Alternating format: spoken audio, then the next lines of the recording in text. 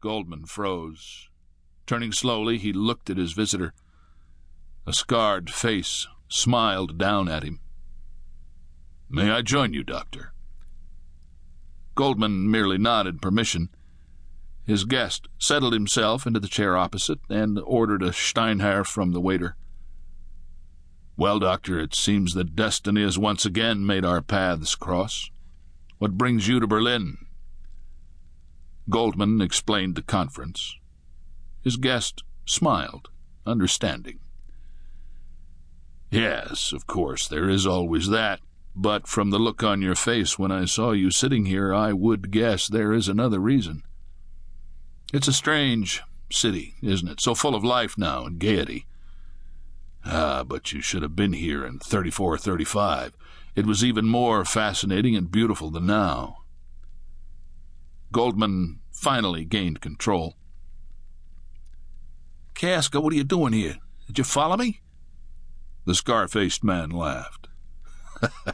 "No good, Doctor. Our meeting was strictly coincidental, but I must admit I have often thought of you since our last meeting at your lovely home in Boston. What was it, 2 years ago? I lose track of time."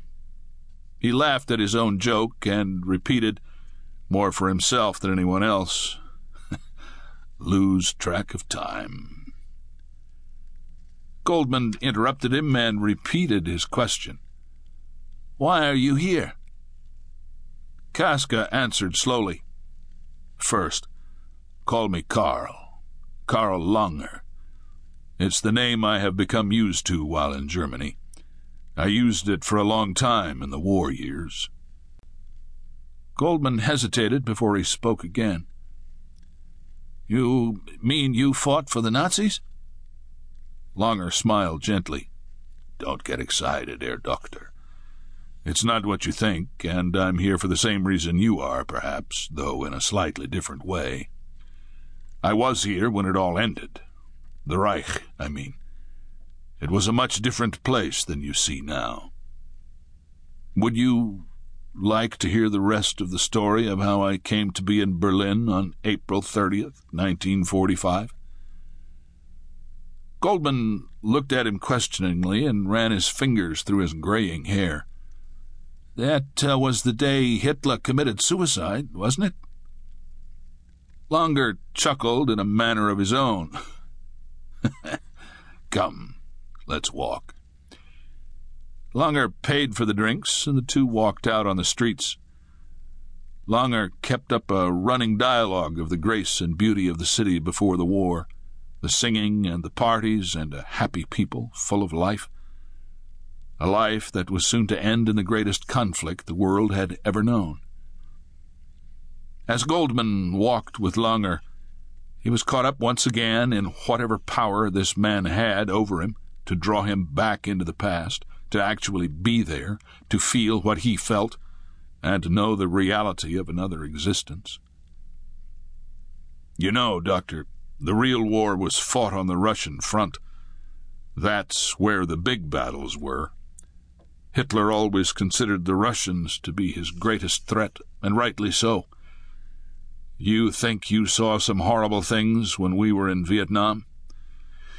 What you experienced there was nothing to what took place on the Eastern Front." The Eastern Front.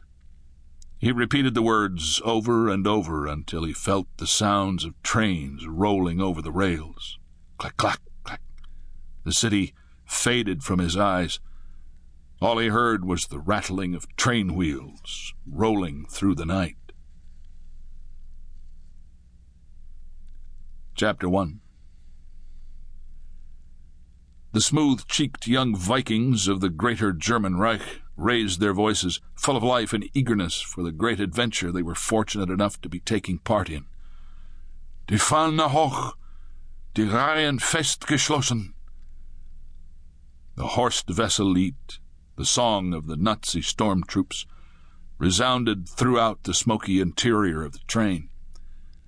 The rattling of the wheels became the timekeeper for the group of novices going to join the 1st SS Panzer Regiment, being re-outfitted outside of Kharkov.